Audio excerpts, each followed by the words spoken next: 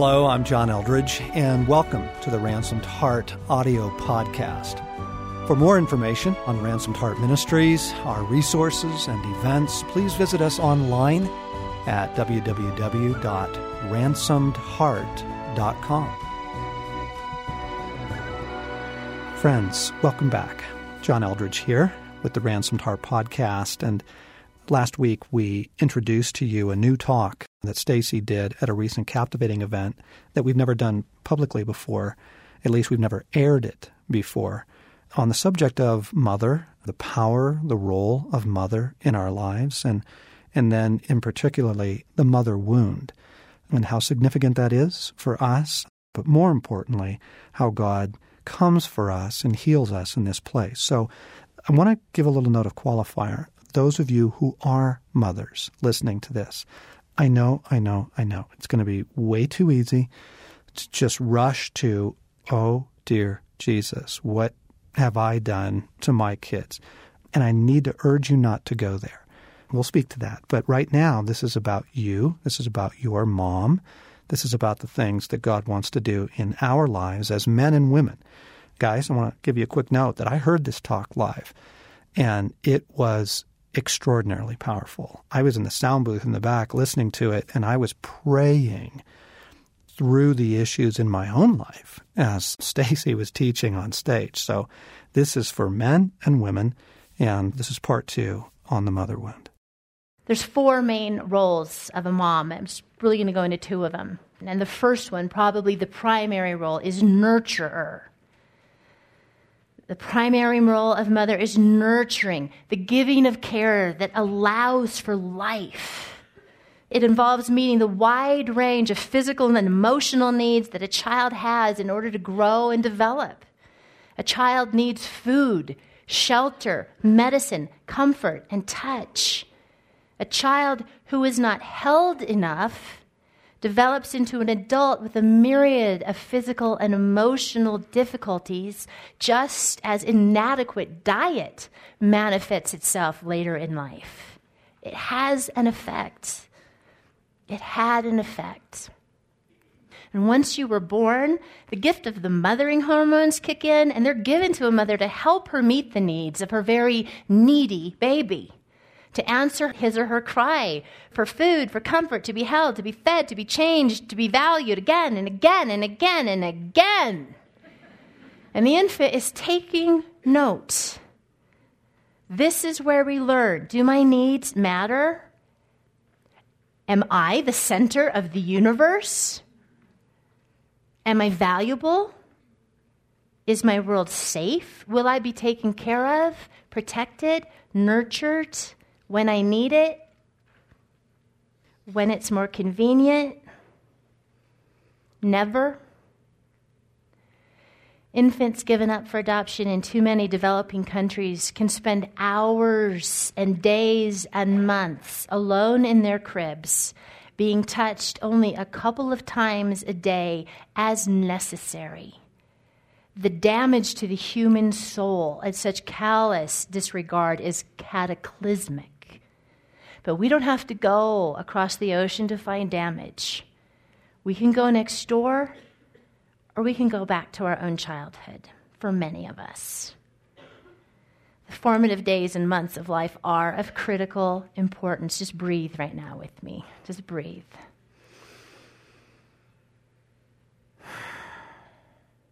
The first 3 years of a person's life are the years where the sense of self, our sense of self-worth, is formed. And who is the person primarily responsible for that setting?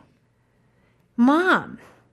Even if she's a full-time working mother that had to go back to work when her child was 2 weeks old, it is not the caregiver that is answering her child's question. It is the mom. It's the mom. And we do not live in a perfect world. I am a mother myself, and I have failed my children in innumerable ways and countless times. So remember, in talking about our mothers, I'm not looking to cast blame. I'm really not. I'm looking for healing. I'm after healing. And I am aware of the tension between looking at our own childhoods and looking at our children's childhood and being afraid that we have already ruined them forever. You haven't. You haven't, dear ones. Even the best of mother fails her children. She does. It comes with the territory. None of us alive is not going to need healing.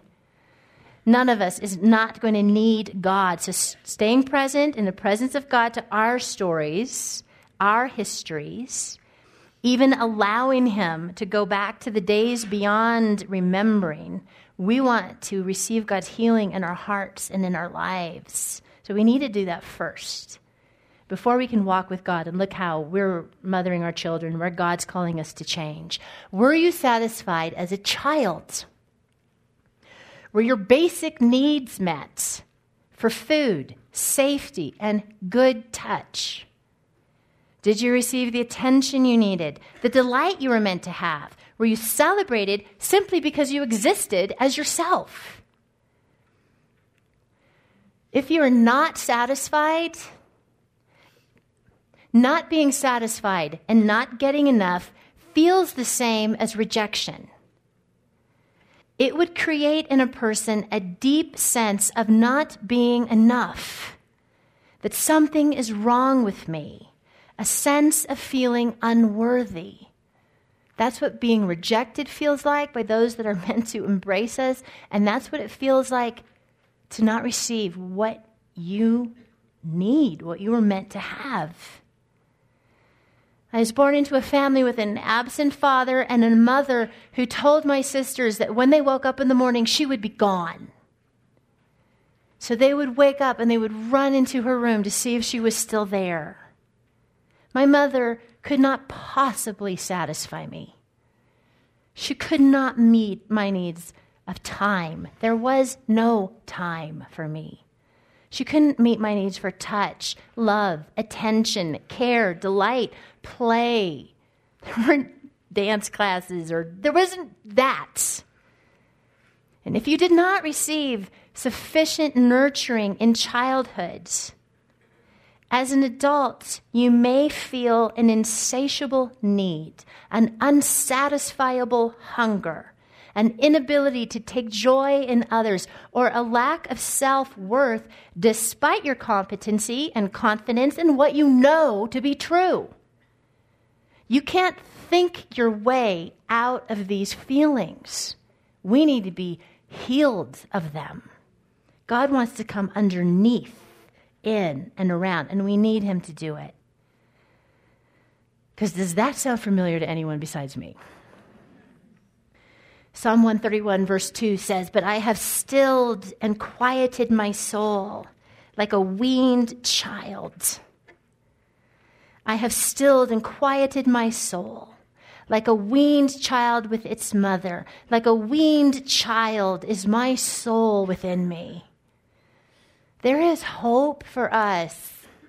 There is hope. There is healing. Nothing is out of reach for Jesus. Weaned means satisfied. I am satisfied. I have had enough. All is well. A weaned child is a satisfied child, full, content, has enough. We can know that. We can. We all have a deep soul hunger that longs to be satisfied, and the only satisfaction that we find for it is really in the presence of God, in the unseen, in the internal, in the uncreated one, who says he will satisfy our desires with every good thing, with ultimately himself. I will tell you that this piece for me, the mother wounds, and the effect of not having enough has been a huge key unlocking my heart. It has been a massive key that has unlocked my heart and brought freedom into my unnamed fear that I would never have enough. I'm a binger. So, I would eat healthy and make healthy meals for my family, do my eating in secret. But the only way I would feel safe and secure is if I had something in this hand, something in this hand, and something on my lap. I needed enough, and I couldn't get it. So beginning to invite Jesus in, I don't know how to do this. I'm just going to pray it, come for me, come for me. I began to announce, I have all I need. I began to agree with the truth and proclaim, I have more than enough. I am satisfied in God. God says he will satisfy and meet all of my needs according to the riches of Christ Jesus. He will satisfy me with every good thing. And I began to invite the presence of God into my unsatisfied hearts. And he is coming for me. He's coming for me. Second key role of a mother is protector. A child needs to be protected from physical, sexual, and emotional abuse and from the threat of all three. This is where that mother bear thing comes in, or is meant to come in. I was at a playground with some other young mothers. Our kids were little. The older ones were in the swings, and the younger ones were toddling around, and we were pretty far from them, the swingers, like that Elkhead, say. Further than that, they were, far. So the ones are toddling around, and we got engaged in conversation, and for a moment, lost track of them, look up, and one of the mothers' little toddler has lined himself up directly in front of the swing like a bowling pin. And it's actually going to be his brother that's going to get to do this to him. And he's going up, up, up. When we turn and see it, well, this mother flashed like a gazelle. I don't know how she did it to this day. She ran so fast. She leaped, she grabbed, and she turns, down comes the swing. Wow, and we all cheered. How did you do that?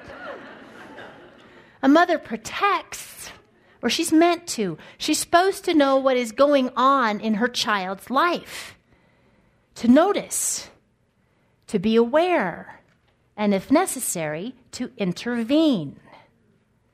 Did your mother notice? Did she intervene? Was she able to? My mother was deeply overwhelmed, and there's no way that she did not notice. When I'd thrown up all over my clothes multiple times and they were left, or I couldn't get in the house because I was so drunk and she had to let me in, but she did not intervene. She noticed, she saw, but she turned her face away, and it had an effect. Shauna Wilson says, we inherit our self-worth from our mothers. We are tied to this woman who birthed us, and she is tied to us.